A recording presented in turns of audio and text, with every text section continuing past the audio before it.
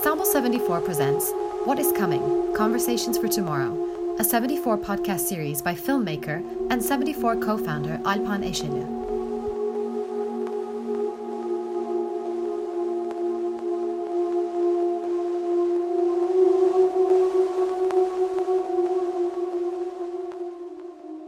Hello, welcome to another edition of 74 original podcast series, What is Coming? Today's guest is philosopher, political scholar, and historian Mikhail Minakov. Mr. Minakov's studies focus on human experience, the social knowledge, phenomenon of ideology, political creativity, history of modernization. Mr. Minakov, thank you for joining us and sharing your valuable time. Thank you very much for inviting me. It's great pleasure to have you here. Mr. Minakov, we're going through extremely difficult and also bewildering times. Politicians, journalists, technocrats, digital utopians, everybody is talking about a change that is come or happen after this pandemic. But from my observations, I see nobody has a clear vision about what that change is going to be, or a clear vision about a better future at all. And there is one thing that is certain: the whole world is locked down and we're heading towards an unknown future. Or maybe there is a pre-designed future that is ahead of us we are not aware of. Mr. Minakov, what are you think? Where are we heading towards? What is your perspective on this? Well, indeed, whenever crisis starts, big human collectives or individual personalities, they do care about the future, and they start realizing that usually future is unpredictable. We simply don't know what is coming. But that's part of life in critical or non-critical periods. Crisis just opens up our vision to non-ideological situation. Reality comes into the picture. And if we look at the contemporary pandemic, part of it is the so-called infodemia. You are right when you said that everyone worries.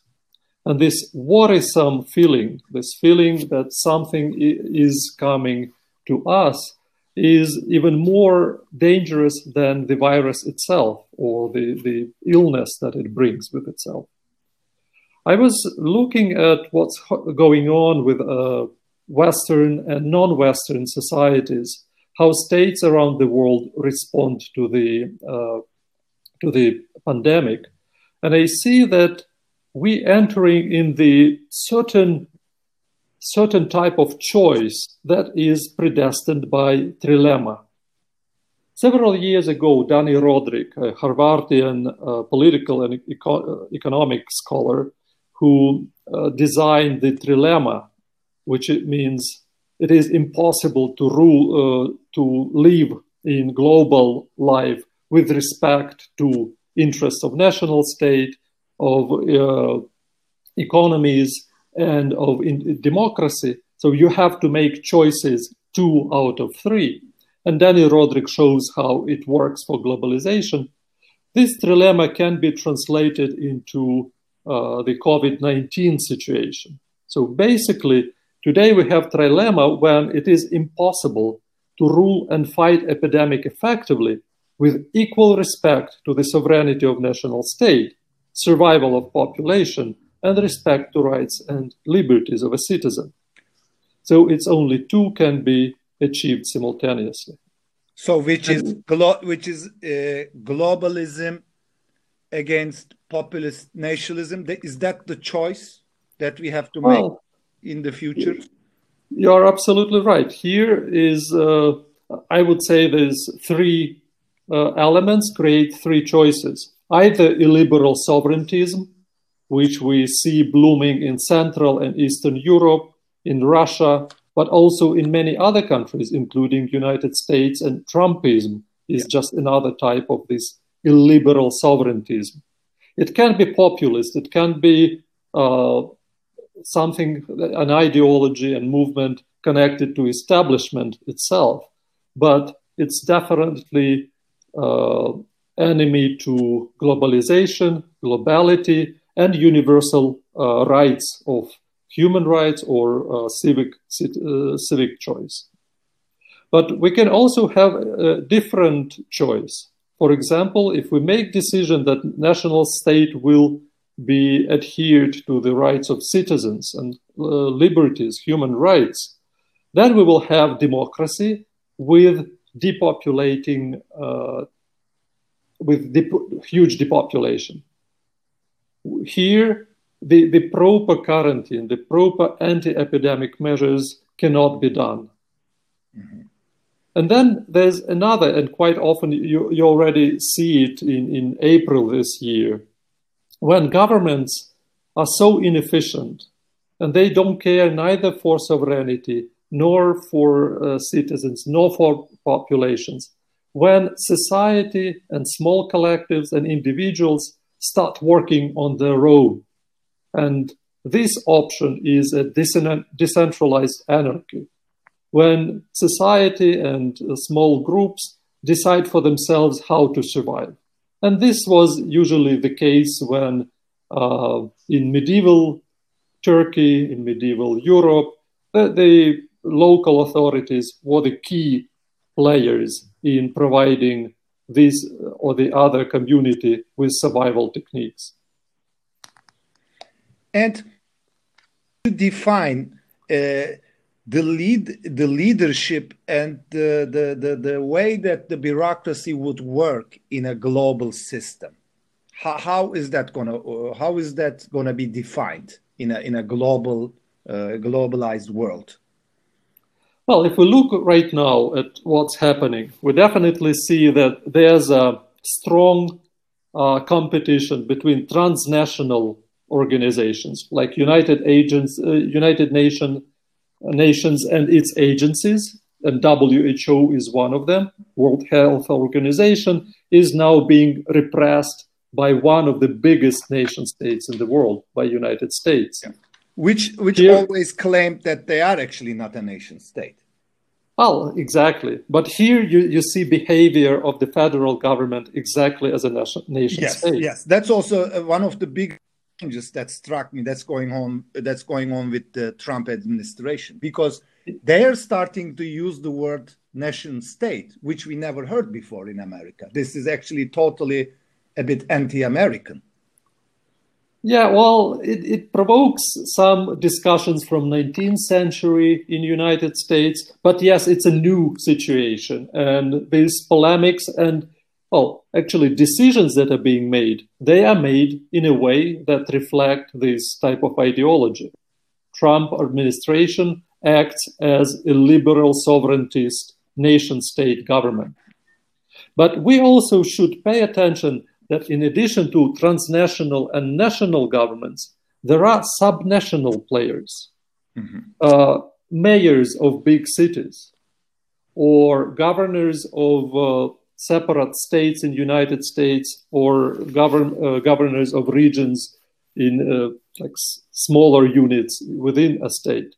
They have their own policy, and they look for bigger support from individual humans in their own countries. So in a way, what I see today in different parts of the world, there will be winners, either these transnational organizations that will show that they are actually better in providing this biopolitical response to epidemics and other types of crises, or national governments, or subnational units, governors, states, and so on. So basically what you're saying is that we're witnessing a war that's not fought between countries, but it's being fought between two world views, which is globalization against national states. Is that the kind of turmoil that we're going in? Because we also see, I watch television on one, we see, which I agree, they're pushing towards a more multidisciplinary vision, a world that's not only being run by politicians and bureaucrats, but a world that's being run by scientific people, by creative people, by Silicon Valley. For you see Bill Gates all the time on television as being there as a spokesperson. And is this the kind of new world order that the global world is pushing towards, leaning towards? So are we going to see a weakening of politicians, and the system is not going to be run only by bureaucracy, by technocrats, but more designed maybe by computers, by creative people, by science? Actually, my major idea right now is that this crisis, global, national, subnational level crisis with COVID and with economic decline, creates an impetus, huge impetus for human beings to be very creative in building new political entities, new politics. The thing is that basically a human being is the existence. And in the world, there's a lot of different types of existences. Human existence is different from all the rest, only in creativity. We can express, we can create. And this creativity can be done either in social issues, in art, in science, but also in politics. Politics is a sphere where human beings can create new beginnings. And here the crisis shows that the old republics, the old political structures, institutions that we built in 20th century are actually not working well. We need to re-establish political structures. And it opens up the floor for creative classes from business, from science, from humanities and social sciences. But that's very important. We must pay attention that the old political institutions cannot actually respond well to the level of globality we live in and to the number of challenges that this globality brings us. Before, yes, please. Yeah, please continue. You know, I was just before we started this interview. You made a very important suggestion that the epidemic is actually another way globalization shows itself. And I agree, because this long path of globalization, when humanity started communicating with each other from different places in the world, started basically with empires of 19th centuries and the competition between these empires, which led to the World War I. So in a way, global crises and global economy, global science, global humanitarian actions, they coexist. And globality has its dark side and light side. Right now, we turned to be on the dark side of globalization. And it's up to us in every country or in every region, the way we can actually turn this dark side into light. But it also brings us the ultimate question to the individual. What do we want? What are we going to choose as an individual human being? Are we going to lean towards altruism or self-interest? Because that's always, it comes back to the individual. What makes us in the pursuit of happiness, in the pursuit of human existence, which one? Because the Soviet Union was built on altruism to create a better society through a total collective society which didn't function. And then we see capitalism, which was also an ideology built totally on self-interest, which is also not working. So what kind of individual existence is awaiting for us in this new world, and what do we have to choose? Well, this choice is always here, either to be selfish or to feel solidarity. We are talking with you on the 1st of May, which is the day of global solidarity between people who work, people who demand equality. And I wish I could honestly answer, oh yes, of course, human beings are inclined to be equal, to be solidary with each other. But this is not true. Basically, the basic choice that the human beings have is to continue its life, survival. This is why biology and biopolitics is so important. Even the most rigorous moralists like Immanuel Kant agreed that the first option is to continue your life. And only then, if we still live on, we can make moral choices. We can make choice for freedom. But for this, we have to survive. And this is the catch where state, this Leviathan, comes to us and offers, oh, actually, we should agree that life and continuation of life is the basic service that government will provide. And then in this moment, the sovereignty is vested only into the government, into the power, into the authorities. And citizen, a human being having the rights, suddenly lose the status of sovereign. Mm-hmm. So here, when we have to choose between solidarity and egoism, we have to remember that if we make the final choice only for egoism, it means that we will become just animals controlled by this, as Thomas Hobbes called it, this earthly god of Leviathan. If we make choice for solidarity, we can actually also see that there's some response to our basic needs. For example, right now, solidarity, the choice for solidarity means to socially distance, to provide your near ones, your fellow men and women, with an opportunity to survive as well. But this self-distancing is a strange, paradoxical situation, because usually solidarity means coming up together for some joint action.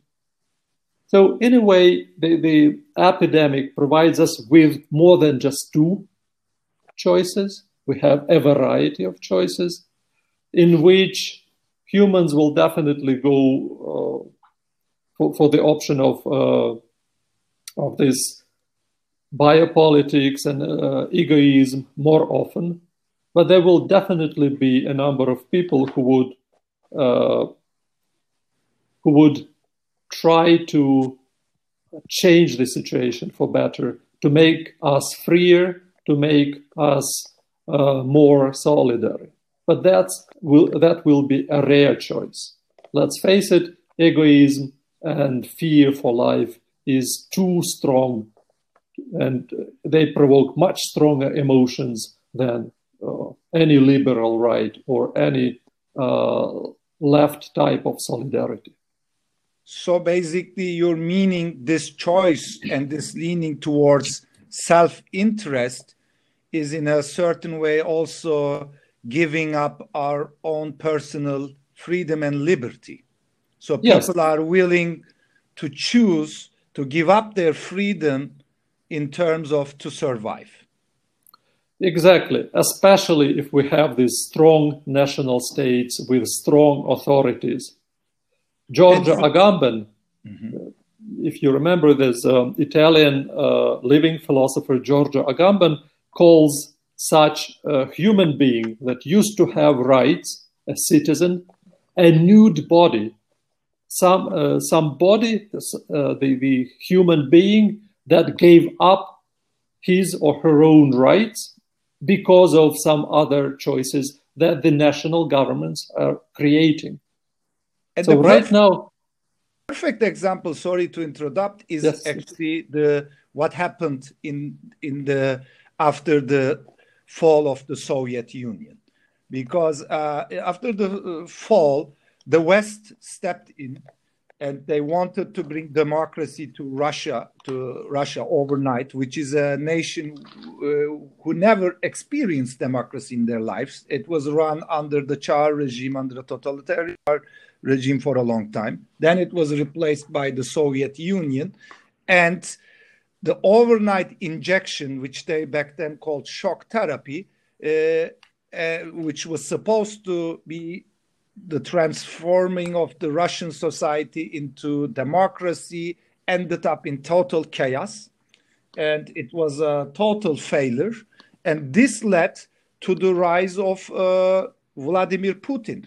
And Putin chose, instead of choosing democracy and freedom, they gave up to it instead of other things, like being a strong nation, like having more security and more having strength as a nation. Is that kind of thing going to happen, you mean, globally after the pandemic, that nationalism is going to be on the rise? Well, it's interesting. I cannot agree with you that Russia didn't have its own democratic traditions. Mm-hmm. Before the creation of empire, peoples, different societies living in Eastern Europe and Western Eurasia, it's now basically the territory that was controlled by Soviet Union, they had their own ways of controlling those who are in power. And then modernization started in our part of the world in the form of absolutist monarchies, which ended up with the creation of this Russian Empire. But even there, within the Russian Empire, you can have this imperial center that tends to be plenipotential and strong. But also we have a number of communities living far, far away without communication with this imperial center. And these communities had their own ways of self-preservation, decision-making. And another example are the Cossack communities in my country, Ukraine, or in Russia, or in many other parts of like in Caucasus or in Central Asia. These were the communities of armed men and women who lived separately, well, mainly men at that time. And then this revolution that ended up with creation of Soviet Union, it also had very strong tendency to building of republic, looking for freedom, which was failing. Basically, the only one project out of 100 different projects, political projects, ended up and continued as a Soviet Union. But in 1991, you are right, the option that we had, the choice that we made, all these 15 new societies, 15 new nations, was the choice for pluralist democracy, it was the choice for free market, and choice for national state. So in a way, we opened up a new era, but the populations that lived in these new nations, these populations didn't have personal experience of freedom. We had to imagine it, to invent it, and then we ended up with the deepest crisis, economic, humanitarian crisis of 90s. And here we see the parting ways of these Soviet societies living in different post-Soviet nations. Some of them have chosen authoritarianism, like in Belarus, like in Russia, like in Azerbaijan. Here, the freedom is impossible, basically, political freedom. However, the level of economic freedom can vary. There are nations that joined European structures, like Baltic countries. They are members of NATO, they are members of European Union, and there for some time, the choice for liberty was expected to change the nature of these societies. However, recently, in recent 5 years, this choice for illiberal sovereigntism is obvious there. So even there, this post-Soviet nature of these societies is very strong.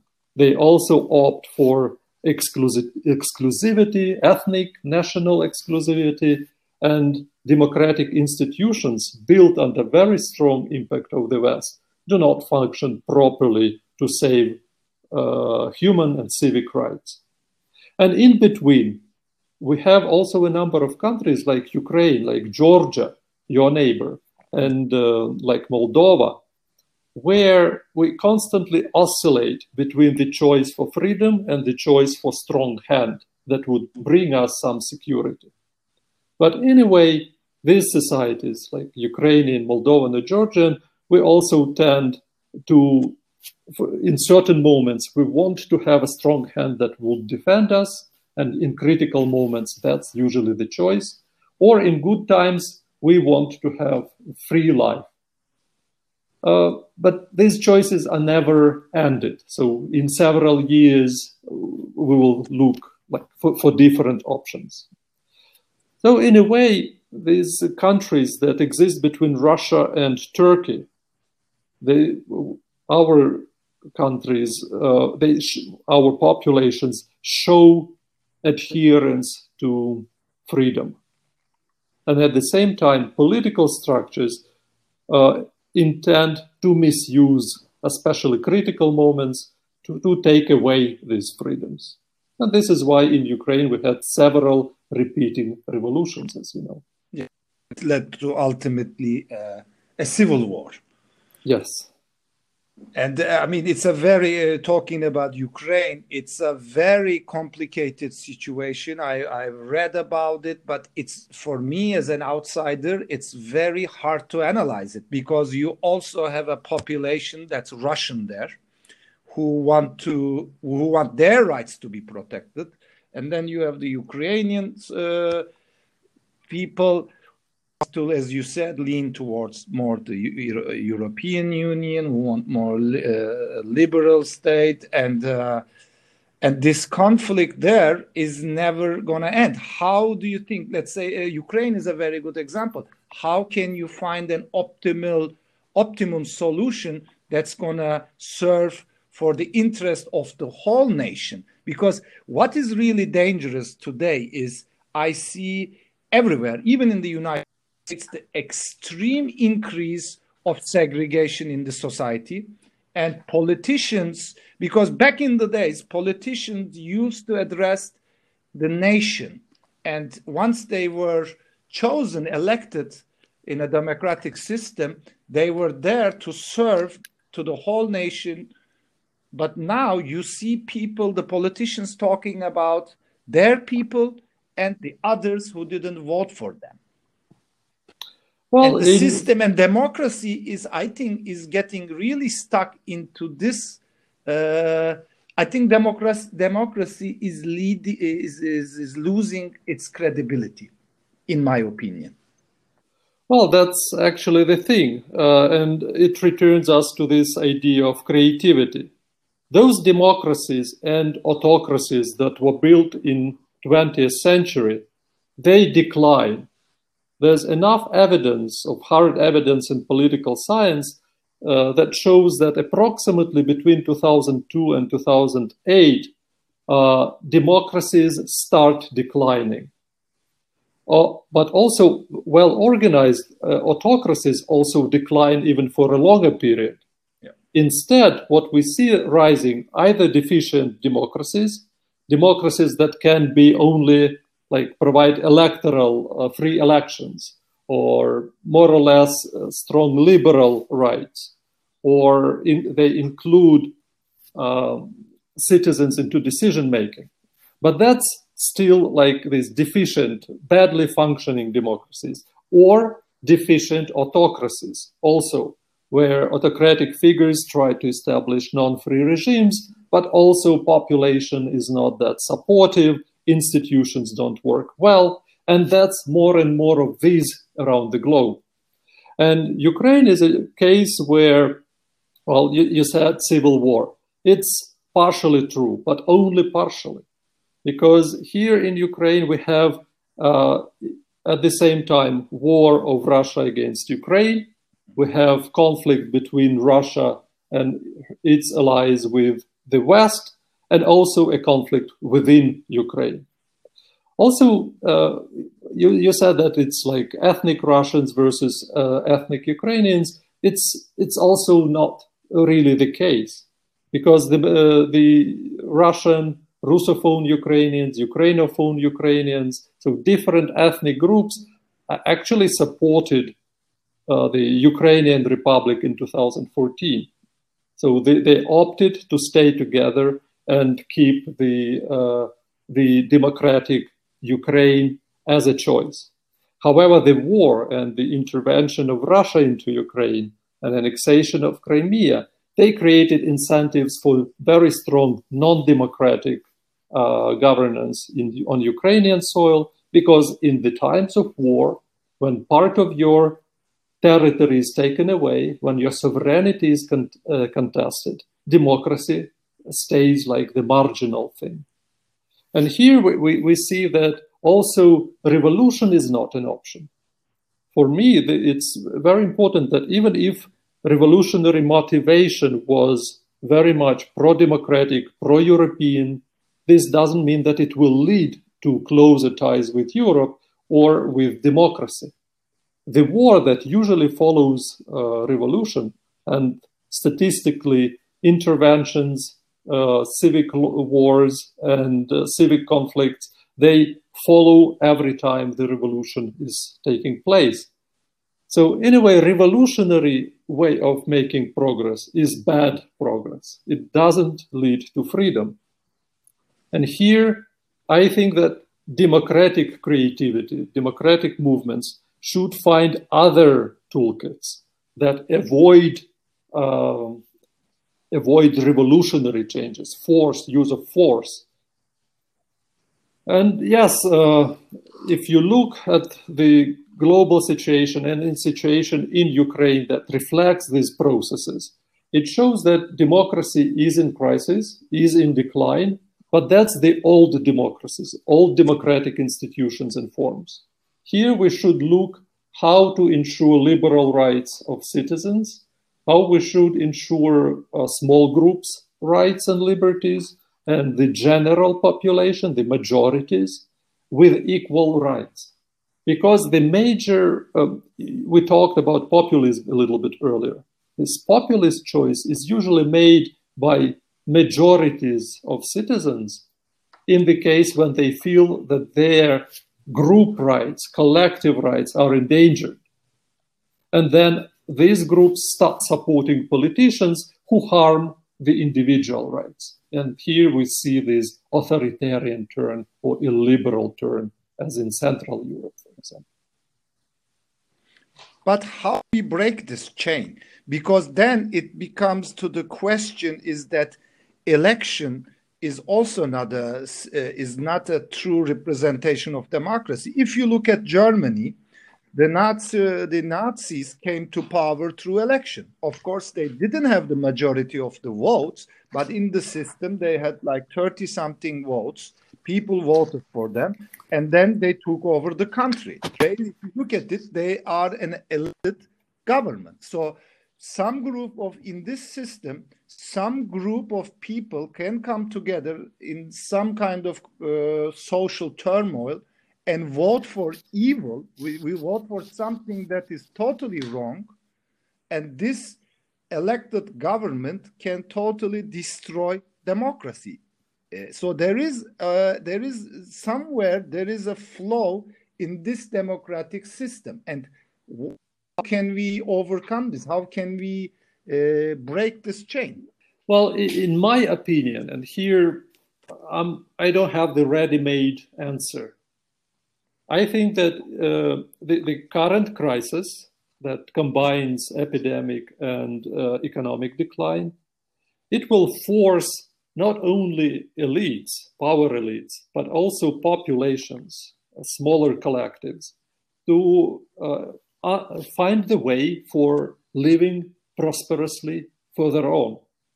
And the choice for the far rights, neo-Nazis, is one of the options. However, it's interesting what's going on right now in Italy, where I live, in Calabria, that's a big region in the south of Italy. A governor tries to undermine the quarantine. She is now trying to let the businesses and populations go outside and stop the self-isolation. However, central government and mayors are trying to obstruct her. Mayors know the real picture on the ground. They see these non-buried bodies, or the people in the corridors who cannot have access to ventilators. They understand that what is a populist leader, as she is doing a lot of harm.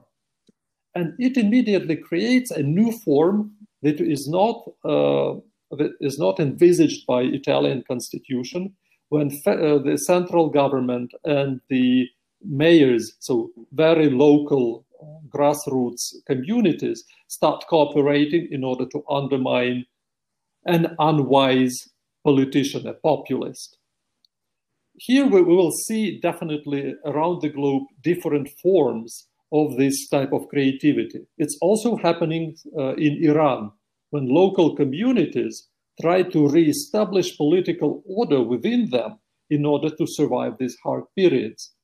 It may, the question is how long living these small political inventions will last. Some of them will definitely last on local level. But also if you look at transnational response, like European Union is looking for a smart way to ensure that this joint European project will continue to evolve and be efficient in providing European citizens of member states with better options that the national governments offer.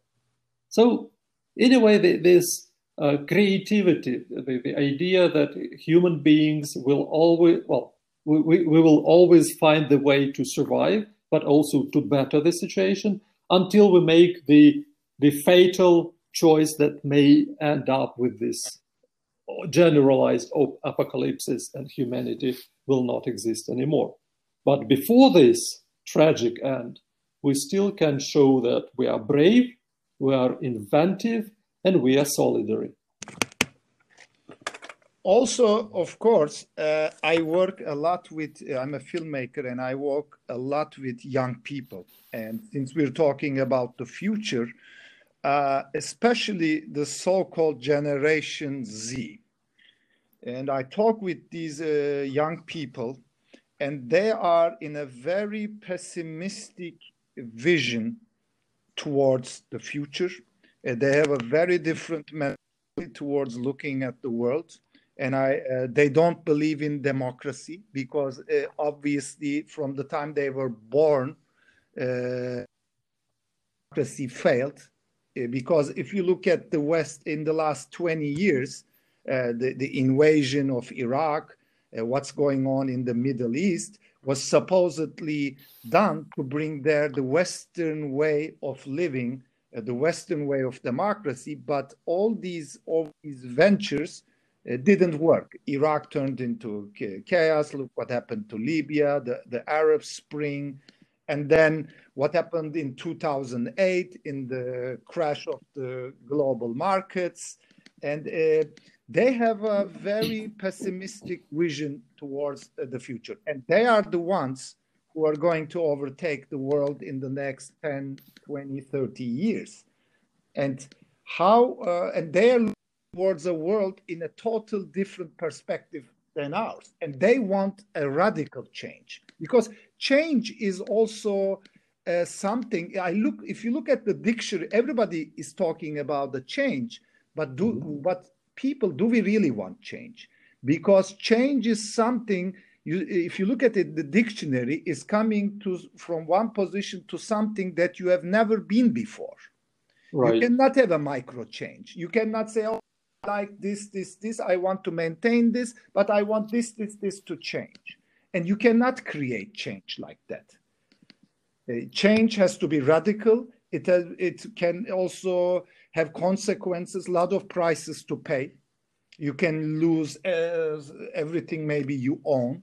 So do you think we need that kind of because you're talking about a political creativity, you're also talking about that has to change. But what is the boundary of that? What do you think? Should it be, because if you look at change, the French Revolution is totally a change. It is. Right. Right. Are we going towards this extreme measure of change, of this radical change? Like we're going to abandon everything like, if you look at the French Revolution, the whole totalitarian system, the monarchies were destroyed, and then the nation states were formed. This is how Turkey was formed too. Are we entering into a new era in history that we're going to experience this kind of change? Or are we going to be, for example, in the next 20 years, totally be run by computers, numbers, algorithms, instead of a political system? Well, you were asking about this pessimistic, in the beginning you said about this pessimistic approach of the younger generation, of the G generation. Yeah. This Z generation is right. They entered the world of huge inequalities, of instability. And they are pessimism or even desperate attitude is correct. It's basically adequate response to the situation that we live in. However, this pessimism can lead either to, passive, okay, I give up, everything is bad, and then I just like nihilism. Can it lead? Yes, yes, exactly. Nihilism. Or just going somewhere, downshifting, hiding, or you can make a choice of bettering the situation, or even participating. Mr. Minakov, yes, you can do that, but to do that, you need an ideology. You need and I don't see, as in the beginning of the podcast, I told you, I don't see that ideology. What is that? Because like it or not, communism was an ideology. It failed, but it had a vision. What is the ideology? That is, I think, what is lacking. Today we have at least two big types of ideologies that either promote modernization, for us becoming more free, with more equal, and living better lives economically, or there's a demodernization, when we move back. And these modernization, demodernization traits are also connected to the ideologies. Conservatism, revolutionary or nationalist, reactionary conservatism, it's very strong. It is now changing also democracies that came into existence in 1989-91. Or you can look at external forces that try to promote freedom and democracy, like in the case with Iraq. And suddenly, the result of this intervention ended up with much bigger demodernization, less freedoms, and very archaic society. Tribal structures reappeared in Iraq, in a state that used to be, less religious, more open to freedoms and even some social solidarities, even though ruled by a very bad dictator. So in a way, these two options, demodernization, going back to 19th century, for example, to imperial or very strange, these nationalistic nation states, or to move on to more globalized, to more free groups. And this will actually be the case that our societies will make, the choices will be made. So some societies, big societies or small, or urban centers, will live in a better world. Others will make choice for the previous forms of political life. We will return to some idealized caliphate, or some idealized Russian empire, or some, Orthodox Christianity, avoiding big and strong political institutions. So these archaic or early modern choices are also an option for many societies today. And here comes the moment when small groups, individualities, and big societies will make this choice. We are now forced either to start new beginnings and go on with modernization, or go back, demodernize. But the problem is that we cannot stay where we were in the beginning of 2020. Yes. But in the terms of this new progressive global society, also the question is that are the benefits or the advancements of this global ideology being distributed equally globally? Is No. everybody going to benefit? Let's say, as you said, like the poor people in Iraq, are they exactly going to benefit from this modernization like someone in the United States or someone in Italy? Definitely not. These new inequalities will appear, but they will appear not only of those who live in the West, they will appear for those who live in Ukraine, in Russia, in Turkey, in Iran, at the ground. So this world system is very unequal. When you read thinkers and political practitioners who created United Nations back in 40s and 50s, they were really experiencing the momentum when all these empires or colonial systems were disappearing. The world of equal republics was appearing in the world. And Rokan and many others expected that, oh, it's the moment that in lifetime of our generation, all the states will become equal. And then Wallerstein and his generation comes and they say, oh, actually, if we look at the world system, it's just another type of inequality. We will live in the world very soon with new types of inequality. But who will benefit from what depends on which kind of choices will be made in each collectivity, big, small. And let's remember about this. It's up to us to progress, or it's up to go back to regress. I totally agree. But also the thing is that if in any system we cannot solve the injustice, the inequalities in a society, there is always going to be an appeal for the past. And that is, I think, something that has to be overcome.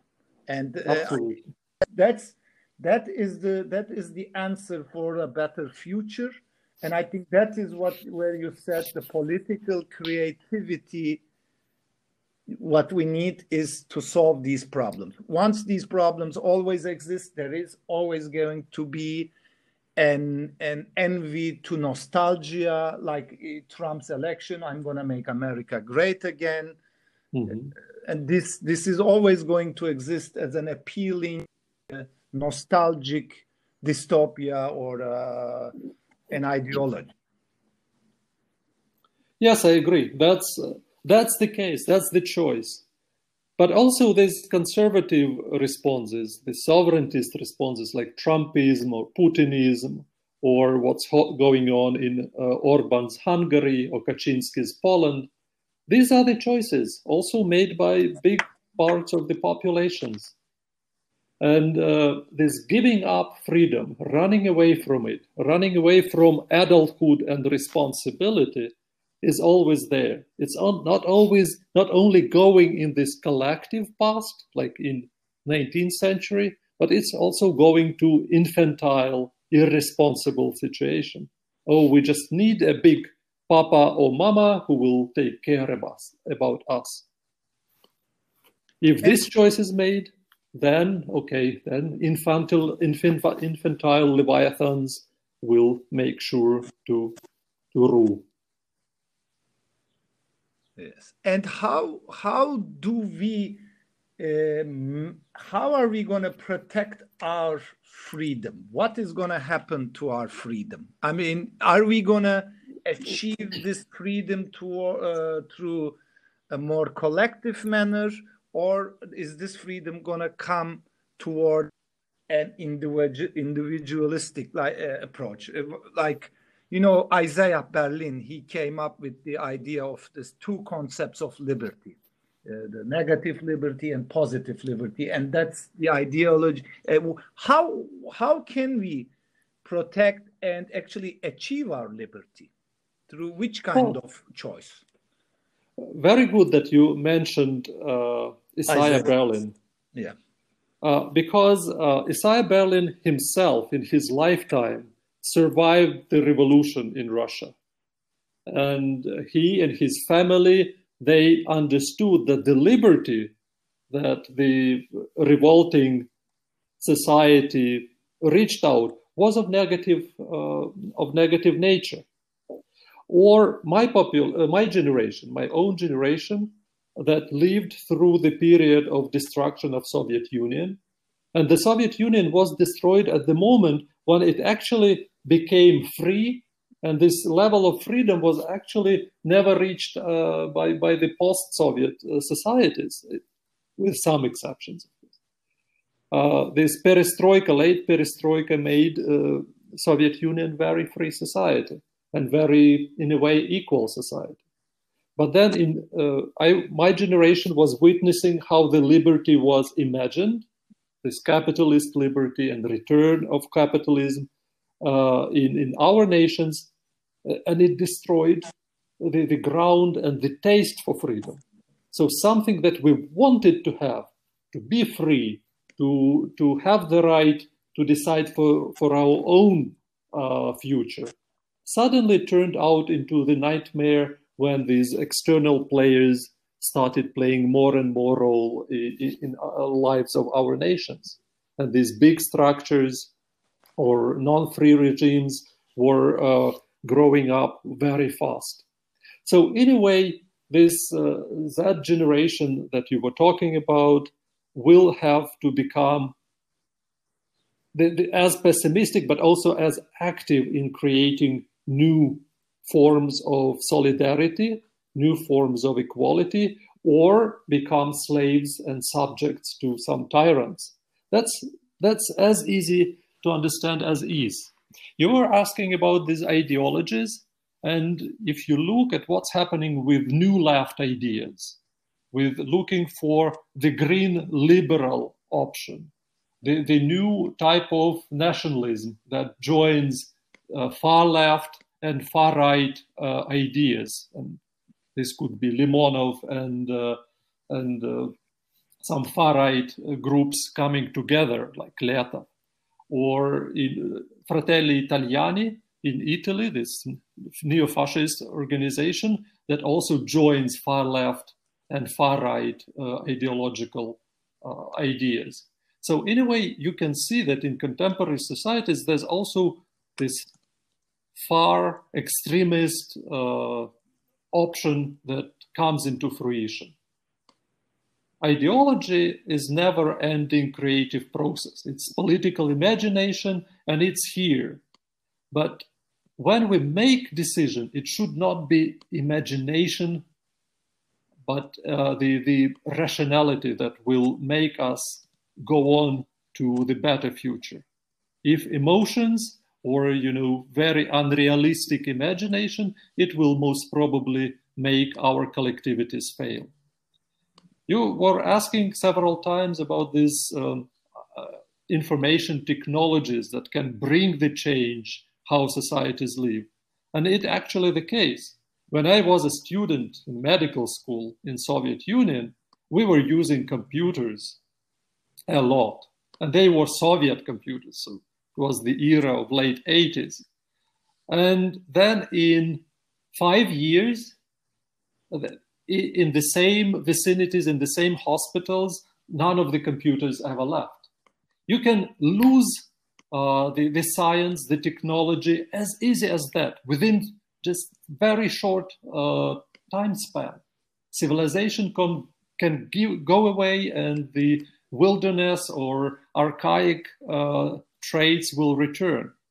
So it's the value of science, the value of rationality should not be undermined. Yes, rationality has its own risks and dangers, but again, it's up to us to make sure that the the IT, the artificial intelligence will not subdue humans in the future.